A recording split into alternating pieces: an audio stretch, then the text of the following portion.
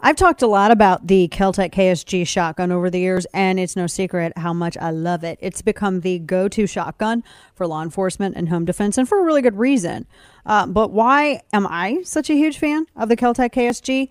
Well, like everything that Kel-Tec invents, it created an entirely new class of shotgun, and the one that started it all is the KSG shotgun. It's the first 12-gauge pump-action shotgun chambered for 3-inch shells, and with its dual tube mags, offers a capacity of 12 plus 1. So that's 6 rounds in each tube, plus 1 chambered.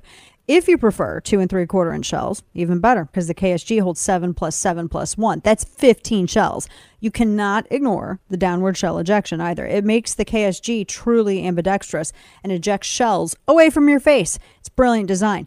See the Kel-Tec KSG up close and personal at keltecweapons.com. That's KELTEC weapons.com. Again, to find out more, visit keltecweapons.com. Dana Lash's Absurd Truth Podcast. I want you to keep in mind how red flags would be administered as I tell you the story. So in Wake County, North Carolina, in Raleigh, there were a bunch of parents, and this is from Libs of TikTok. They decided that, you know, I've done this before with some mom friends. They decided we're going to celebrate the end of the school year. We're going to go out and have, you know, some appetizers. We're going to go out and have dinner or whatever. We're going to go out and have lunch. We're going to have a, you know, have a drink or something. And they decided to visit Y Hill, W-Y-E, Y Hill Kitchen and Brewing. Now, there were 30 women in this group, a large group. So the women advanced it, right? They made sure that they, you know, made the reservation and they did it. And, you know, it's not like they did it last minute or anything like that. They didn't just show up. They had a reservation. They even, it was all organized. So they were scheduled, 30 of them, to enjoy a happy hour at the Y Hill Kitchen and Brewing. And that is until Y Hill Kitchen and Brewing in North Carolina canceled a reservation for the group of moms who were very happy to enjoy happy hour at the brewery. And as it turned out, it was canceled by a woman who apparently works there. And it was the moms group that's Moms for Liberty is their group. They said it was just a happy hour. There was no real political affiliation with it.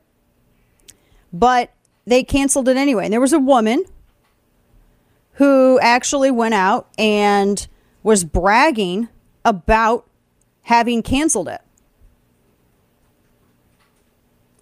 So I'm just like, how over politics?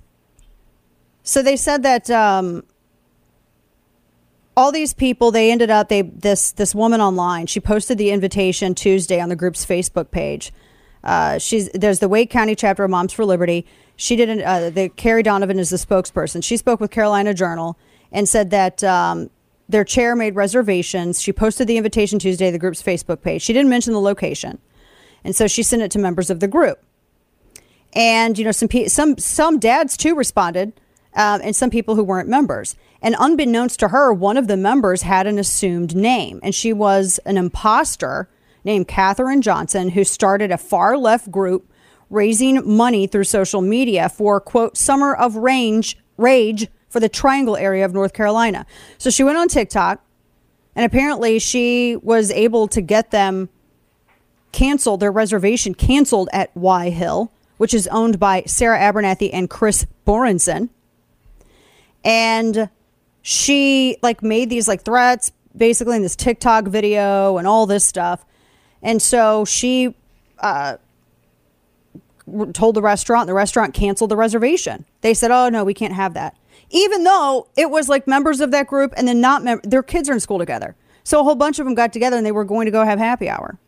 But because some of them were affiliated with Moms for Liberty, they wouldn't do it. So Y Hill sent this email and said, no, we can't do it. Quote, it would negate what we stand for. We support a safe space for the alphabet people and gender nonconforming, whatever. Our values are clearly not in alignment with those of Moms for Liberty. We don't tolerate hate, except, you do when you engage in it. Right.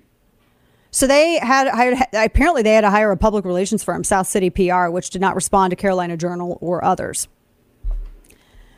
So, and by the way, there are Democrats and Republicans in County Moms for Liberty. It's one of those groups of parents that speak at school boards.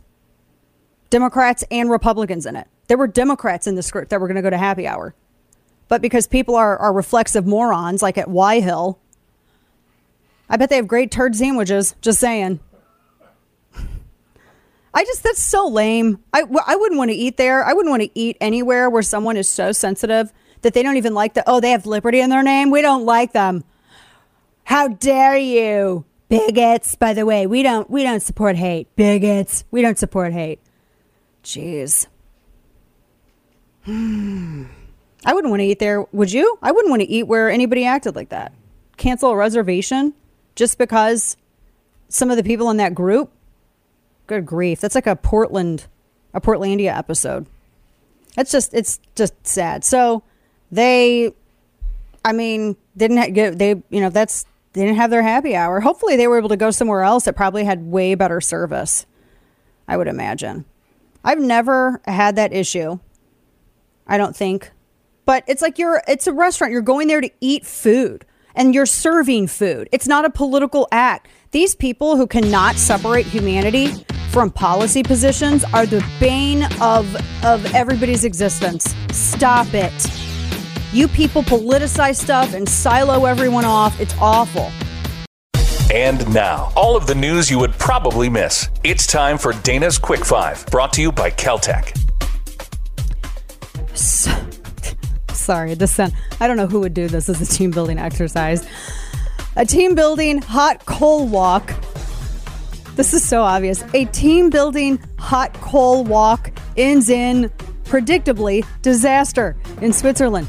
13 people are rushed to the hospital with severe burns. 25 people had to be treated for injuries. Hey guys, it was a big work event, and they were doing. I don't know. It was a work exercise, and they were trying to encourage trust with coworkers or something. And people are like, well, motivational speaker Tony Robbins talked about, walk through fire. Yeah, not literally. This is figuratively. Come on. So, yeah, that's apparently people just, don't do it. I just can't believe that people did it. Japan passed a bill to make online insults punishable by jail time. I know. They introduced, it was a bill that for prison terms as part of tougher penalties for online insults. They passed this Monday of this week. It gained traction after a 22-year-old professional wrestler and cast member on their Netflix reality show Terrace House was believed to have committed suicide after receiving a barrage of hateful messages on social media. That doesn't solve the problem, though. Not at all. And in fact, it may even exacerbate it. I can't believe the stuff that people do for Guinness Book of World Records. So this guy, he's from Idaho. They used the word reclaim, meaning that there was kind of like a battle, I guess, to even set this in the first place. He set a Guinness World Record by balancing a chainsaw on his forehead for 31 minutes and 25 seconds. He's broken. Now, he does it for a good purpose, to promote STEM education. And so now there you go. He's reclaimed the title because someone bested it, and so he had to redo it again. So the other time he got, the guy who beat him initially had a 6-minute, 48-second attempt. This guy beat him with 31 minutes. He made it to where no one will ever attempt that again. He's going to hold it forever. Kane and I were literally LOLing. First off, we had the thing where Lizzo had to remove the word spaz from one of her songs. It wasn't the multitude of hoes that did it, the usage, or CEO, or saying that she's going to Lorena Bobbitt a dude. It was that she used the word spaz. So now we have this and a TikTok user. Stop saying star. A TikTok star. Tom Selleck is a star. Okay, Winona Ryder is a star. This chick uses TikTok. Her name is Remy Bader. And she's really upset. She says that she went on a recent trip with other influencers. And can you believe that this ranch in Montauk, New York, that would not allow her to ride a horse because of her weight? So she decided to go, because she's so entitled. She used her TikTok account and tried to go on air. She tried to go on her account and she tried to shame them. She said, quote, "Shout out to Deep Hollow Ranch in Montauk for making me laugh because I weigh over 240. I've rode horses before. I never had this issue." End quote. Well, how big are the horses? The ranch said a rider can't be more than 15% of the horse's weight. And then they said the best horse breeds for plus size riders. And she got mad that they said plus size rider on her website. Girl, you are in the 240 category. That's not a mistaken description. And she's mad, and she's been mad about this, and apparently, I don't know. I mean, sorry that the horses wouldn't have their backs broken for you. I don't know. I don't know what kind of horses they had. I mean, she didn't, bother clarifying that with any of her audience. I just think that would kind of be, important. Is it like a cutting horse? Is it, say the French one again, the big giant monster one? The Percheron? Yeah, thank you. Is that one of those? Because that she probably could, maybe. Those are, would you say, they're 6 feet? How many hands? Oh, yeah, how many hands at the shoulder? They're probably 1,200 to 1,500 pound animals, yeah. Crazy huge. So, it's... Anyway, I just think she has more than 2 million followers on TikTok.